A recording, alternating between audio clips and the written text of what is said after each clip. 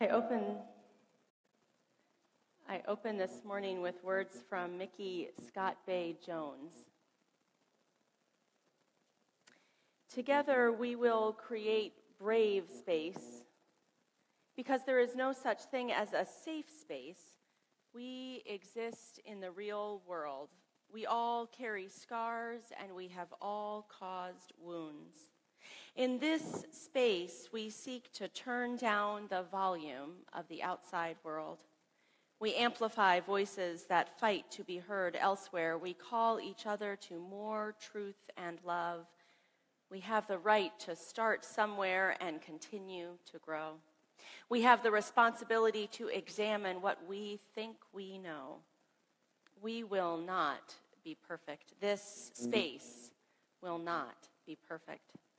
It will not always be what we wish it to be, but it will be our brave space together, and we will work on it side by side. I invite you now to join in singing our opening song, led by our chorus.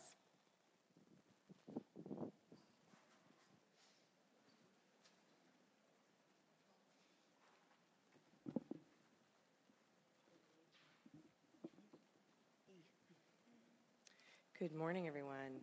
Good morning. We're going to be singing Come, Come, Whoever You Are. And the way we'll do it is as follows. We will all sing it together once so that you feel sort of like you know it. And then the chorus in two sections, we'll start it because it is a round. And when I come in, you join me, and we'll sing it a couple more times. Here we go. Come, come, whoever you are, wanderer, worshiper, lover of leaving, ours is no caravan of despair. Come yet again, come.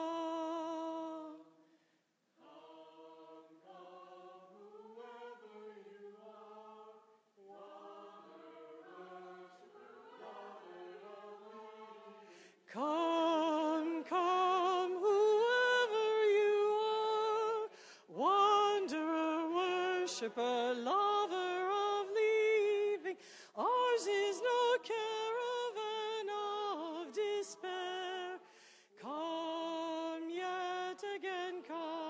Come, come, whoever you are.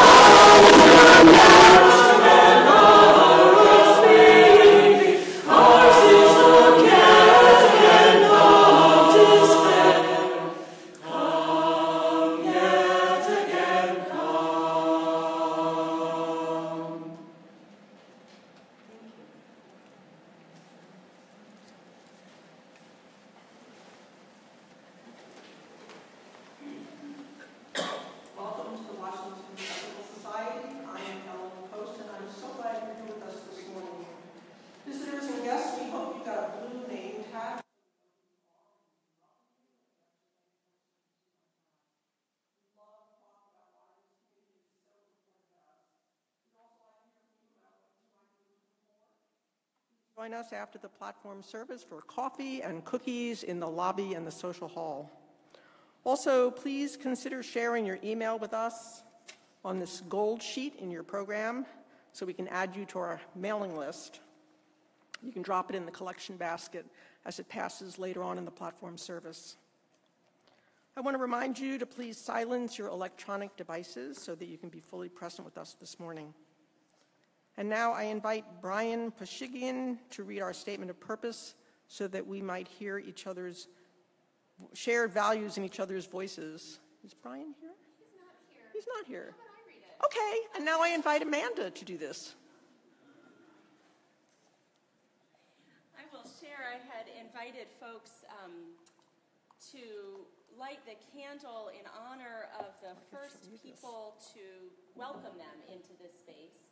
And Brian, am I on, John? No. Oh. Do you want the handheld? I think John's got it now. Okay. And Brian wanted to share that the first person to really welcome him into the Washington Ethical Society was Perry Bider, who was his guide at that time. We had a guide program. And so I honor Perry as I light the candle. The Washington Ethical Society is a humanistic congregation that affirms the worth of every person. We strive through our relationships to elicit the best in the human spirit. With faith and human goodness, we appreciate each person's unique capacities. We joyfully celebrate together and support each other through life. We nurture a sense of reverence and responsibility for each other and the earth. We invite you to join our community of children and adults as we work for a world where love and justice cross all borders. Thank you, Amanda. As Amanda lights our community candle, I invite you all to join me in the candle lighting words.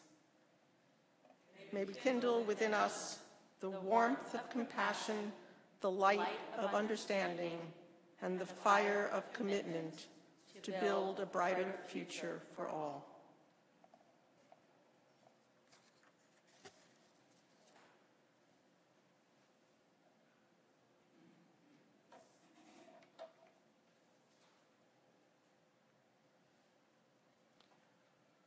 We ring this bell in solidarity with ethical culture and Unitarian Universalist congregations across the DC region that are also doing so this morning.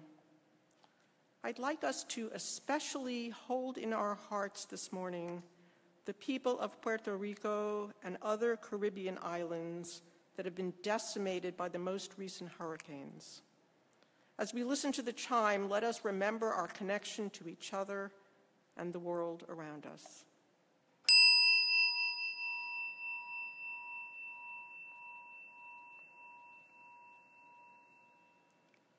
Let us hold in our hearts all that hurts in the world.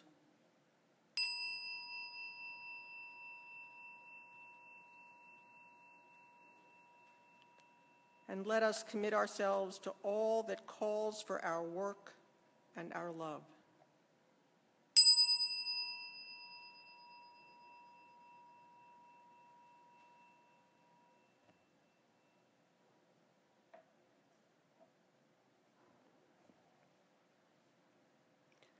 I invite you now into a time of meditation.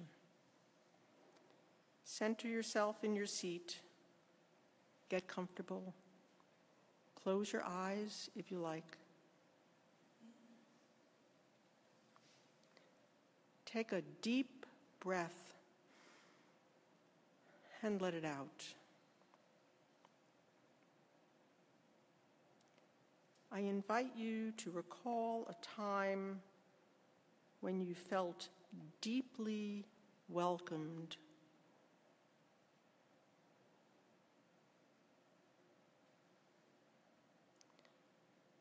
You may have been welcomed by a friend or by someone you didn't know at all.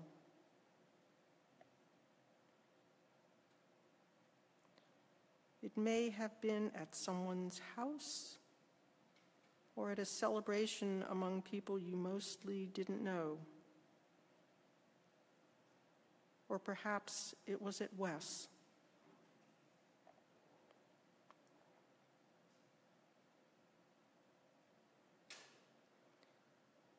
Focus on how that welcoming felt. And breathe.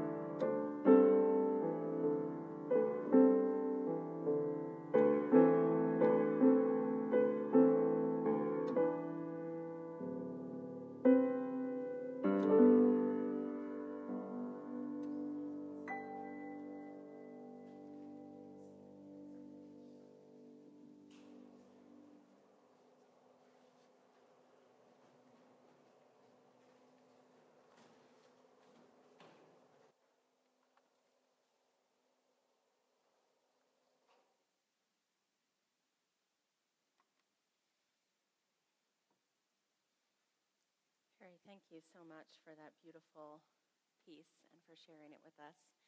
Hello to our folks who are joining us on Facebook this morning, or if you are watching later, we are glad to have you with us remotely. And hello to all of you, and I send a hello across the lobby to the parents of our 4th through 6th grade classes who are joining their children for class this Sunday as they begin their Our Whole Lives curriculum, part of our comprehensive sexuality education here. It is good to have folks in the building engaged in so many different ways of being community. The Washington Ethical Society board and staff and many of its lay leaders, as you might know, gathers each sort of January, February to put together what they call focus goals, goals for the next 12 to 18 months, things that we hope to accomplish as a community. You can find all 4 of the focus goals listed on the website. I will say the previous year there were 9 of them, which turned out to be rather too many goals for 12 to 18 months, unless we have superhuman capacity here. So I was so pleased to have it down to 4 that I am charged with working with all of you to bring forward in this year and in the time to come. And I wanted to talk about one of them today in this platform.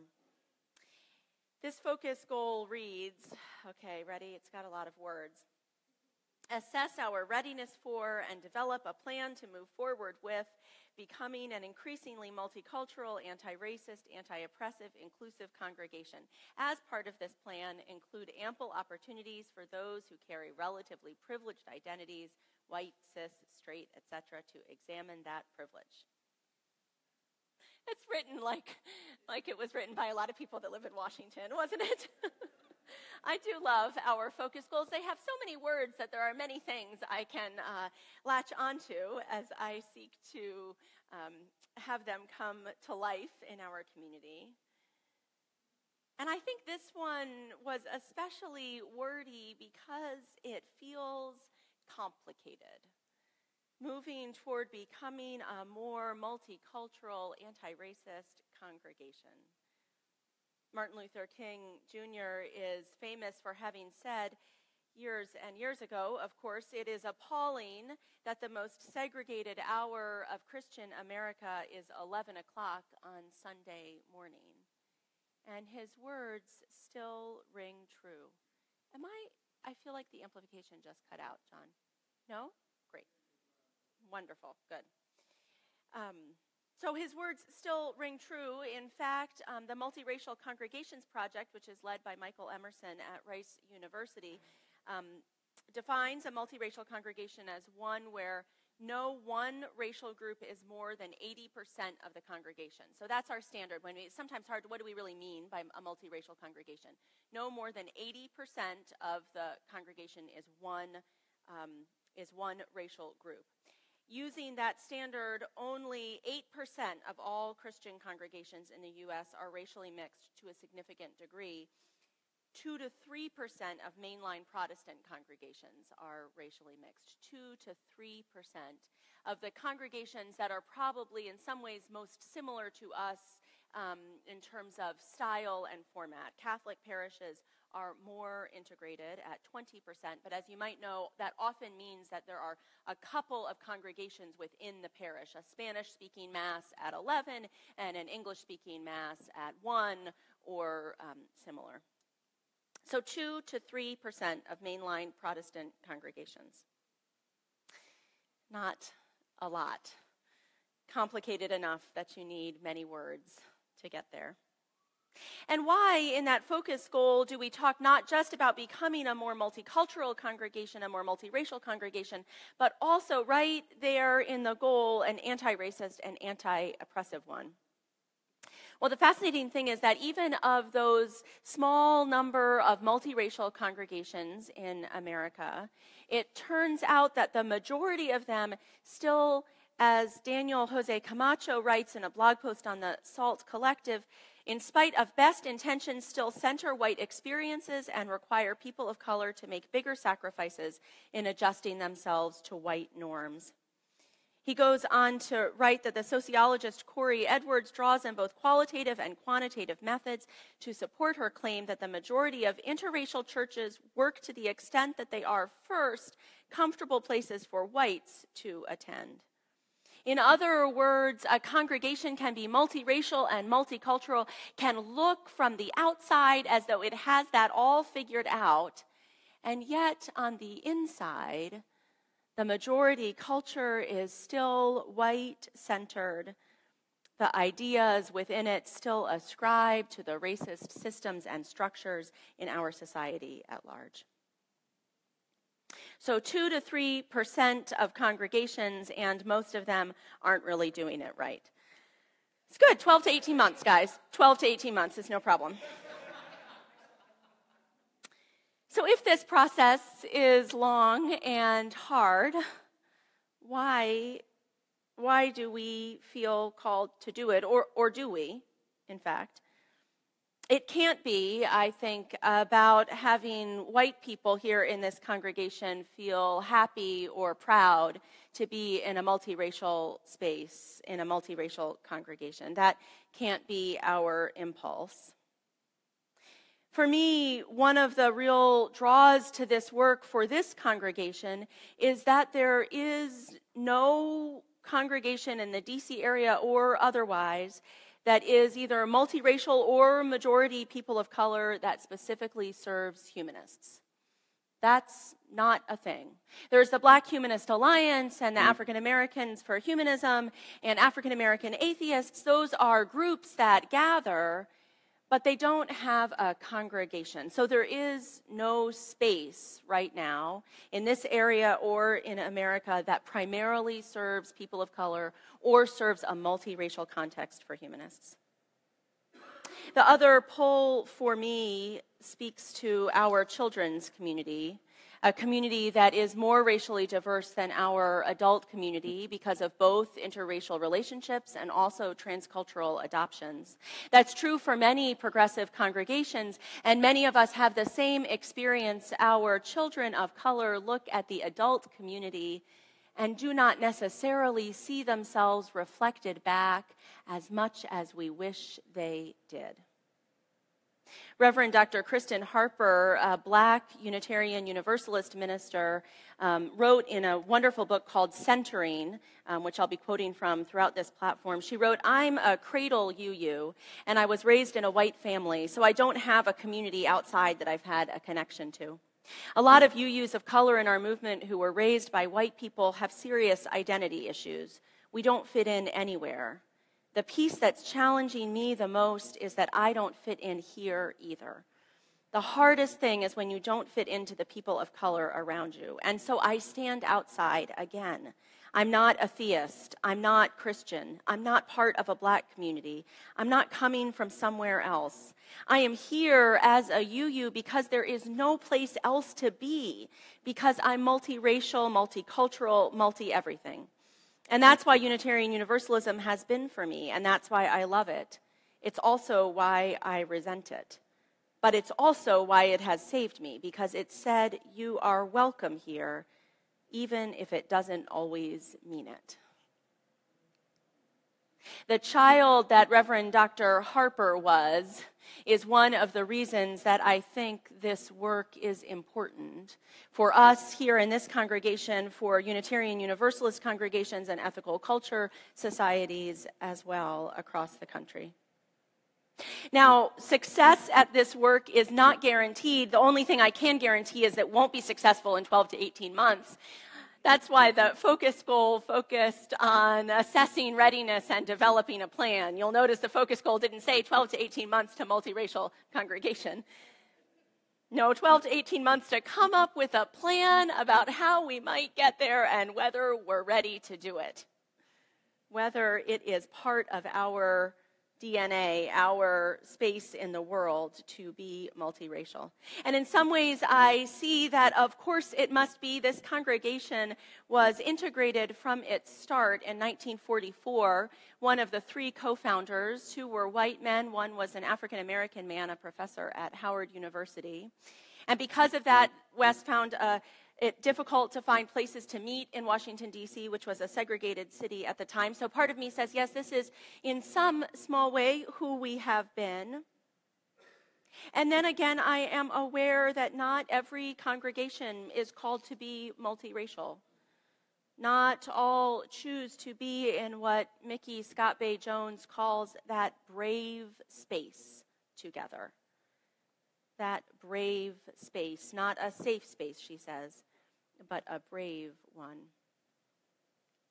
I do think that we are at a good time in our congregational life for this work.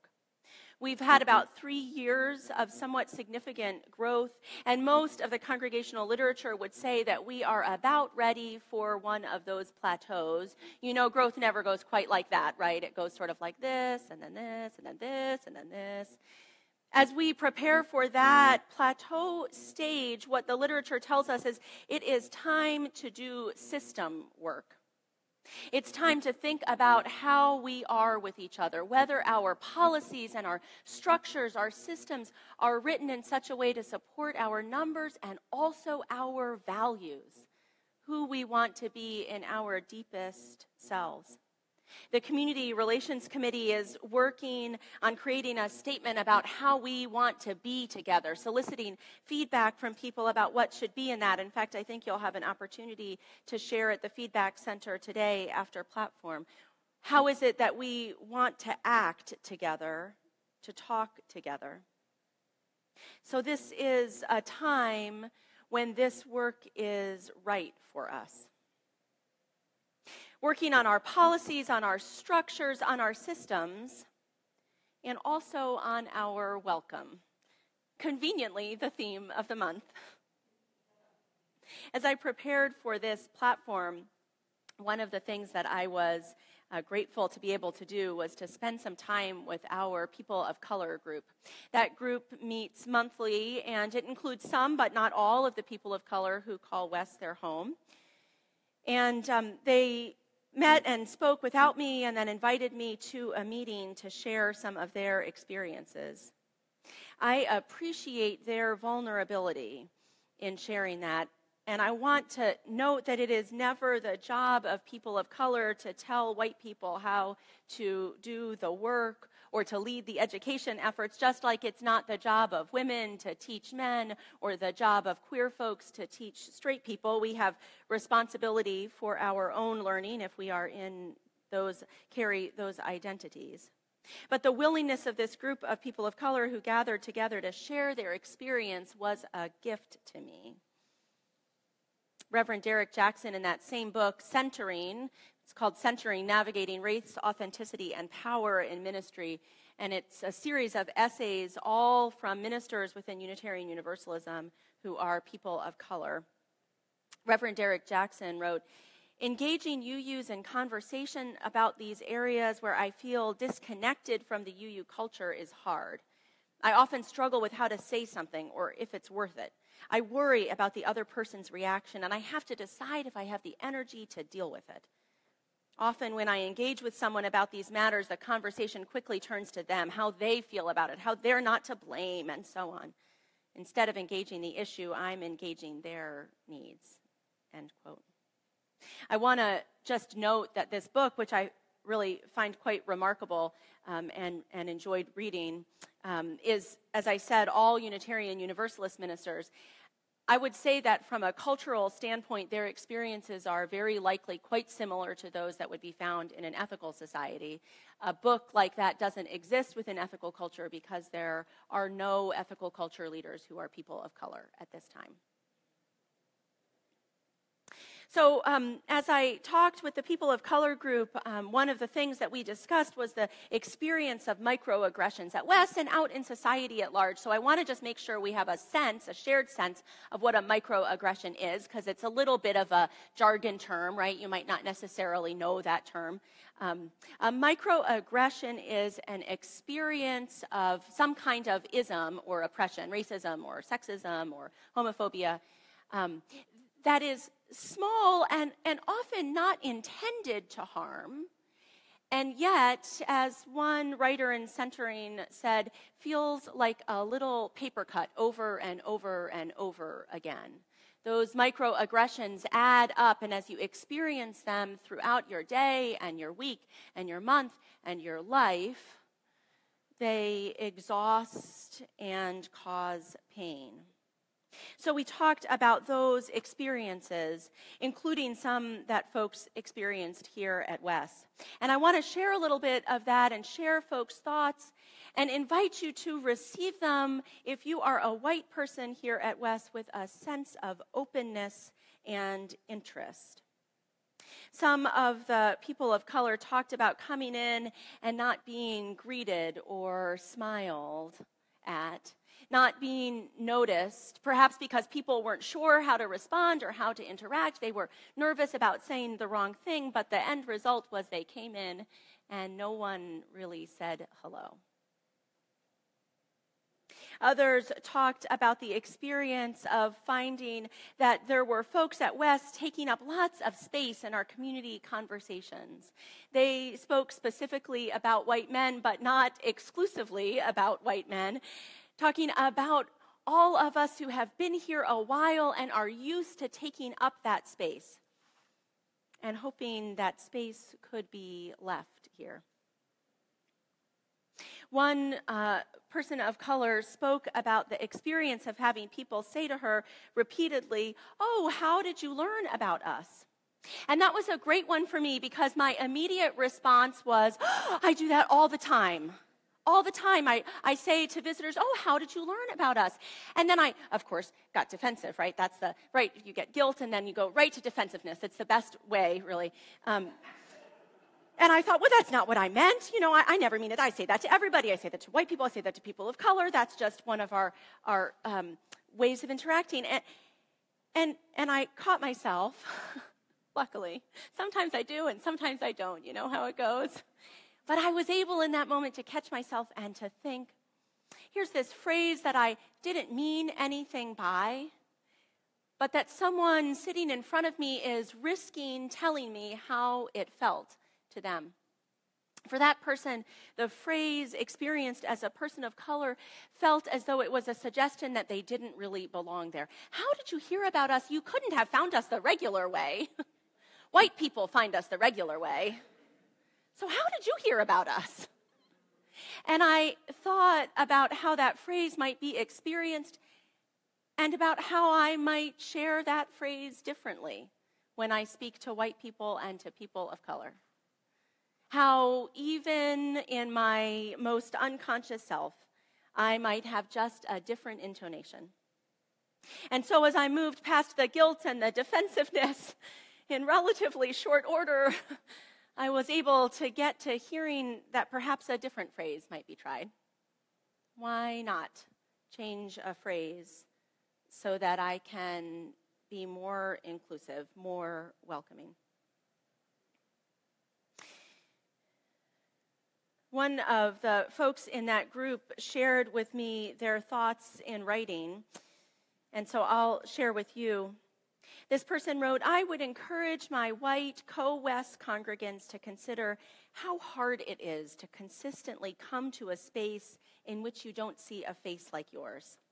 I see other people of color sometimes, they wrote, and that's good, but I see very few people with my particular cultural background.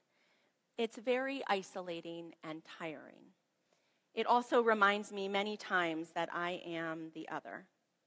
Then trying to stand in the other's footsteps, consider smiling, this person asks to white congregants, making small talk or big talk, or extend an invitation. I think one of the things a person of color wrote, one of the hardest things I've experienced is that people don't ask about me, my cultural background or experiences. That's all part of white supremacy and the need to feel comfortable assuming that the only culture is the white experience. And then the person went on, overall, I am encouraged by how Wes has been working on anti-racism. I've been in many communities that don't acknowledge privilege, institutionalized oppressions, or the inherent worth of every individual. So I'm happy to be part of a community that asks for what people of color need and want and works to dismantle white supremacy one mind and heart at a time.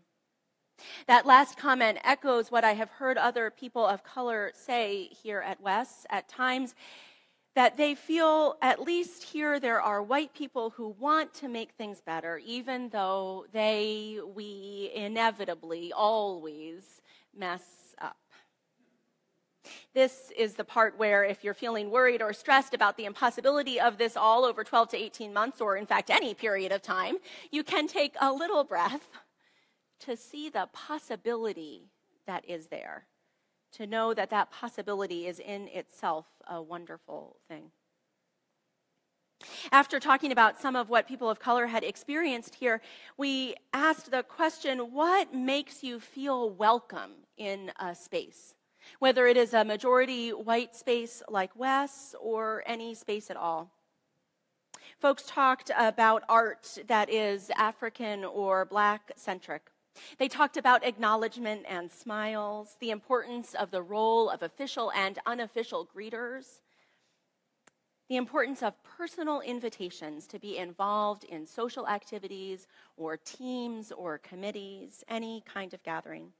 The importance to see people of color in visible and core leadership roles, both on staff and in lay leadership.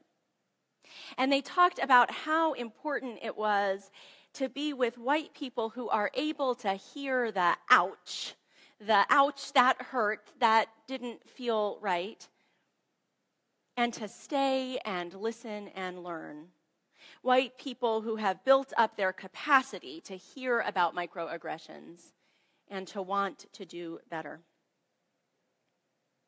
I would add that it's important, I think, to acknowledge in this community that we do, in fact, have a white culture, that our culture isn't neutral, isn't nothing. That's a common misconception in white America, that there's just sort of like regular life and then Black culture. Well, no, actually, there's white culture and there's Black culture and there's all kinds of other subcultures within those.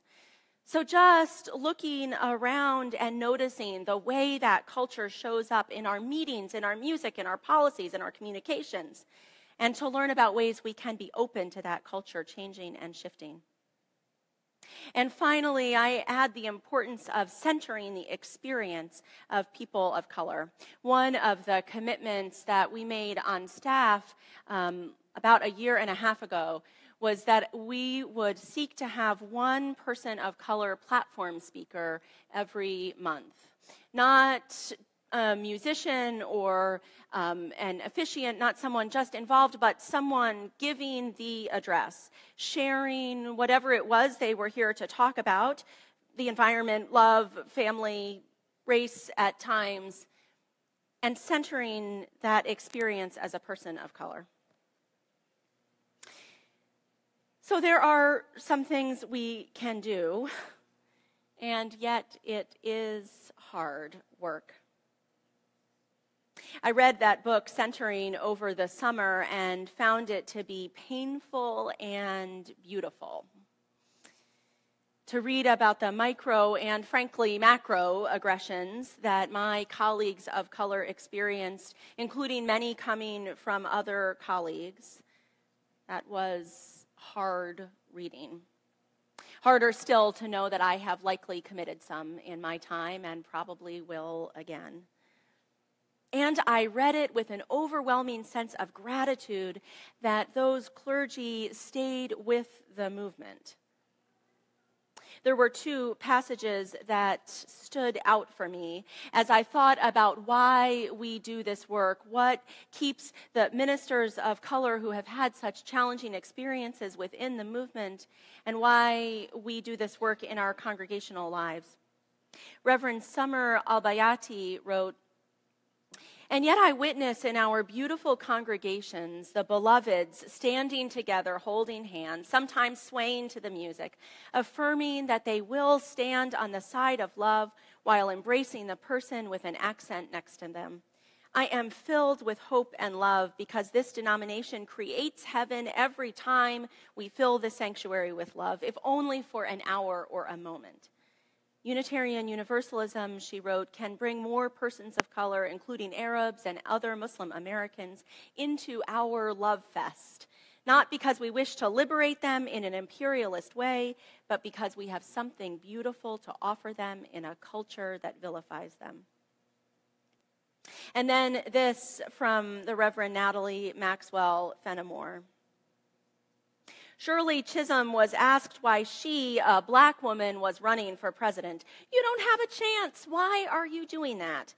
And she said, "Because I am in love with the America that does not yet exist." And that's how Unitarian Universalism is also. I'm in love with the Unitarian Universalism that does not yet exist. But I have to hold the love for the thing and the love for the reality. It does not yet exist. It will probably not exist in my lifetime, Reverend Fenimore writes.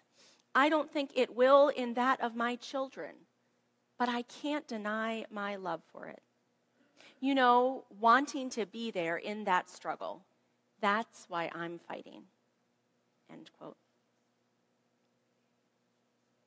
This work feels complicated.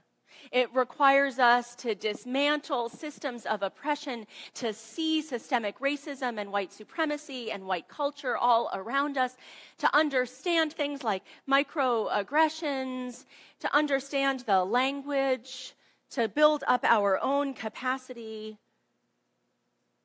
It is complicated work, and it is also easy. My colleague, the Reverend Teresa Inés Soto, wrote in a sermon recently about welcoming. She said, "I have a couple points about welcoming. The first one's going to use some technical language. All the people here are humans." I know, she wrote, "you're sort of aware of this. The thing that's easy to forget is actually that no one here has escaped loneliness. I can't say for sure, not having lived every single experience, but it is way more likely than not that each person here has experienced it at some point in their lives.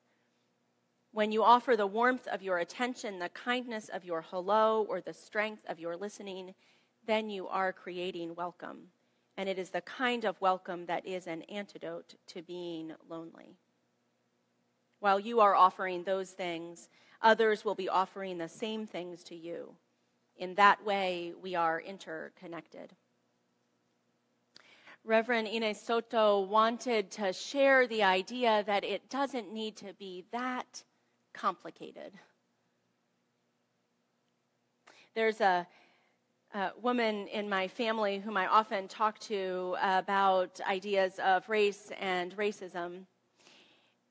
And she boils it down to good manners. She says it's really good manners. I would say that it is important to understand systemic racism and white supremacy and white culture to see how they all fit together. That is good and important learning for us to do in this congregation. And sometimes it's also important to just remember your manners. Smile when you see people. Ask them how they are and listen for the answer. Don't ask rude, intrusive questions. "Where are you from?" would be one of them. But be curious if they share about themselves. If someone tells you that you've hurt them, listen and learn how to be a better friend. Understanding systemic racism may call on PhD level thinking. Certainly, there are enough books written on that. Sharing a spirit of welcome and care is sort of more like really good kindergarten learning. In other words, we can do this. We can create this brave space together.